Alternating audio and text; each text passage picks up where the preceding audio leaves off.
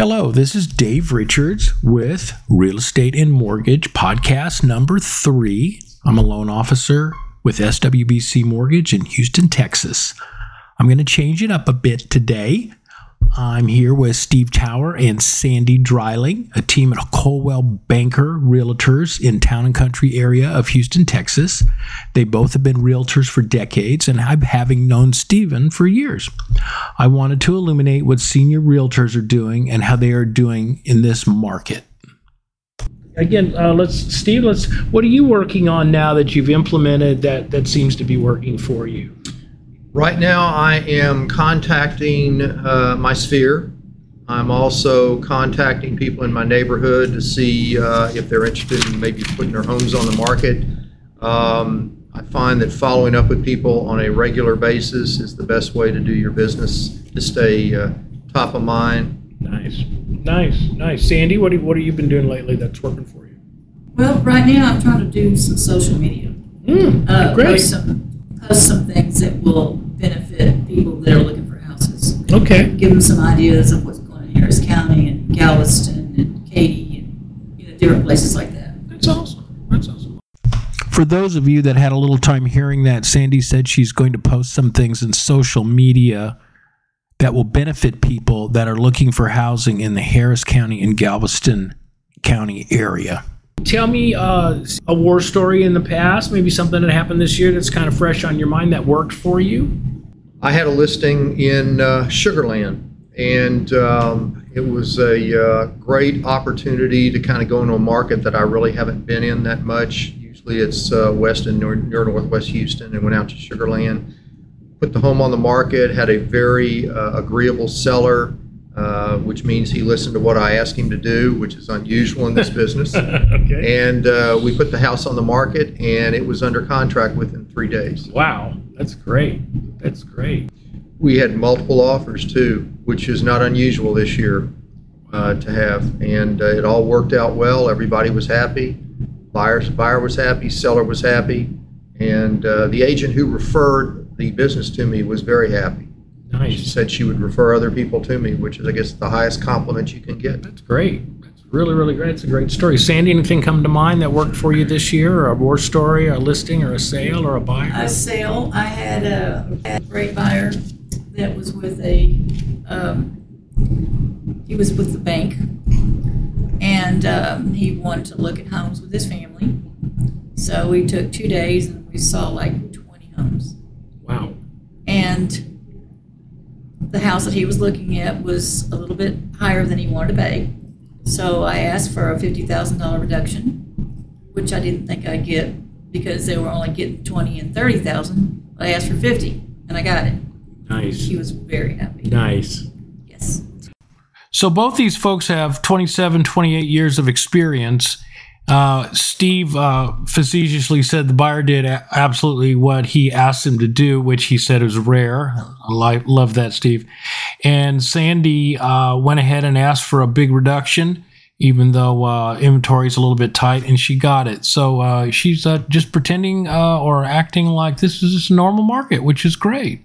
So anything recent as far as you getting out there? I'm hearing from realtors that this year is slower and they're not, seeing the activity they had. You guys are experienced agents. So have you anything that you're doing maybe differently, or you would advise for an agent that's less than 5 years, or is it just a matter of building up time, in the business? Well, I think the last quarter of every year typically is getting slower for most agents. And so I think because we work in the same office and I can hear what she's doing, a lot of times she can hear what I'm doing. We're both contacting people that we've had transactions with before, and also perhaps haven't before, but hopefully will in the future, and planting seeds for future business. A lot of things are going on right now with the rates. I think that's probably the driving force, either up or down, whether people want to buy right now. The economy, inflation, political, the world, teetering on the brink of war. So I think there's a lot of things that people are thinking about right now. And I think that's clouding a lot of decisions, whether they want to buy something now or wait until the early part of next year in 24. That's interesting. When you said contacting, I like that. I'd like to dig a little deeper on that. When you contact, how would you? Of course, to me, I'm thinking email, text, phone. A handwritten note. What is your primary? I think a lot or of how times do you do it your depends business? on the type of client you're dealing with. If it's an older person, I will probably call them on the phone. Interesting. If it's a younger client, I would text them because younger people don't answer to phones; they answer to text. Right. Or not even emails, mainly just text. I do a lot of time. I'll follow up. I'll send a text, and then if I don't get an answer, I'll call, and I'll also send an email. So I try to saturate the market as much as I can and try to find out what's going on in their world. Is there anything I can help them with, or that anybody that's looking to buy, sell, or lease right now? I'll be glad to help. Don't forget me. I'm a real estate agent. Sandi went on to say a very cool thing that she goes back about 2 to 3 years and finds those clients and makes sure their homestead is filed, which is a great reason to contact a client, whether you're a realtor or a mortgage person.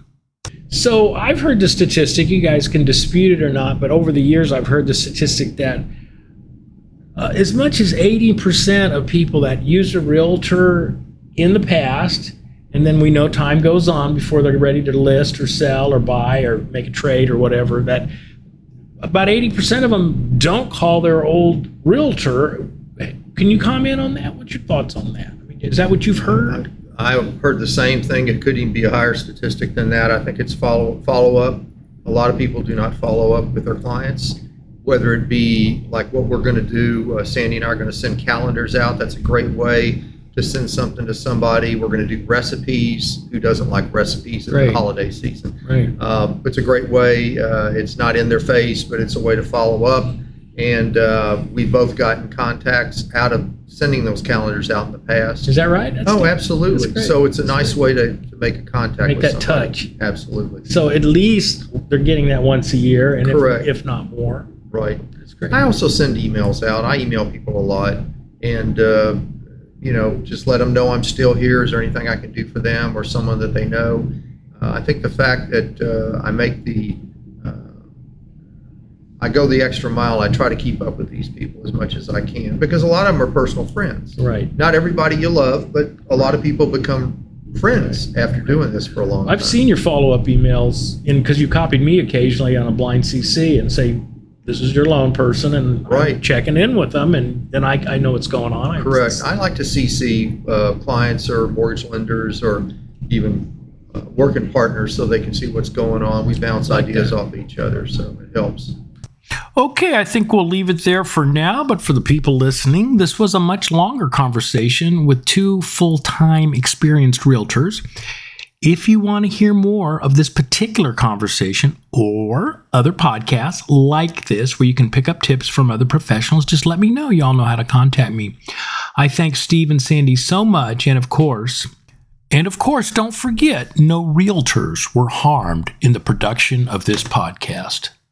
And of course, for the lawyers, here we go.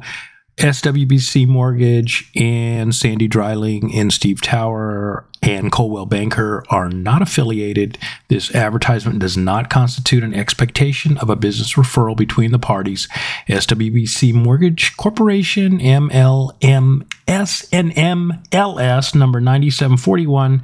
Check licensing at nmlsconsumeraccess.org. Thanks again. Until next time, appreciate y'all. Thank you.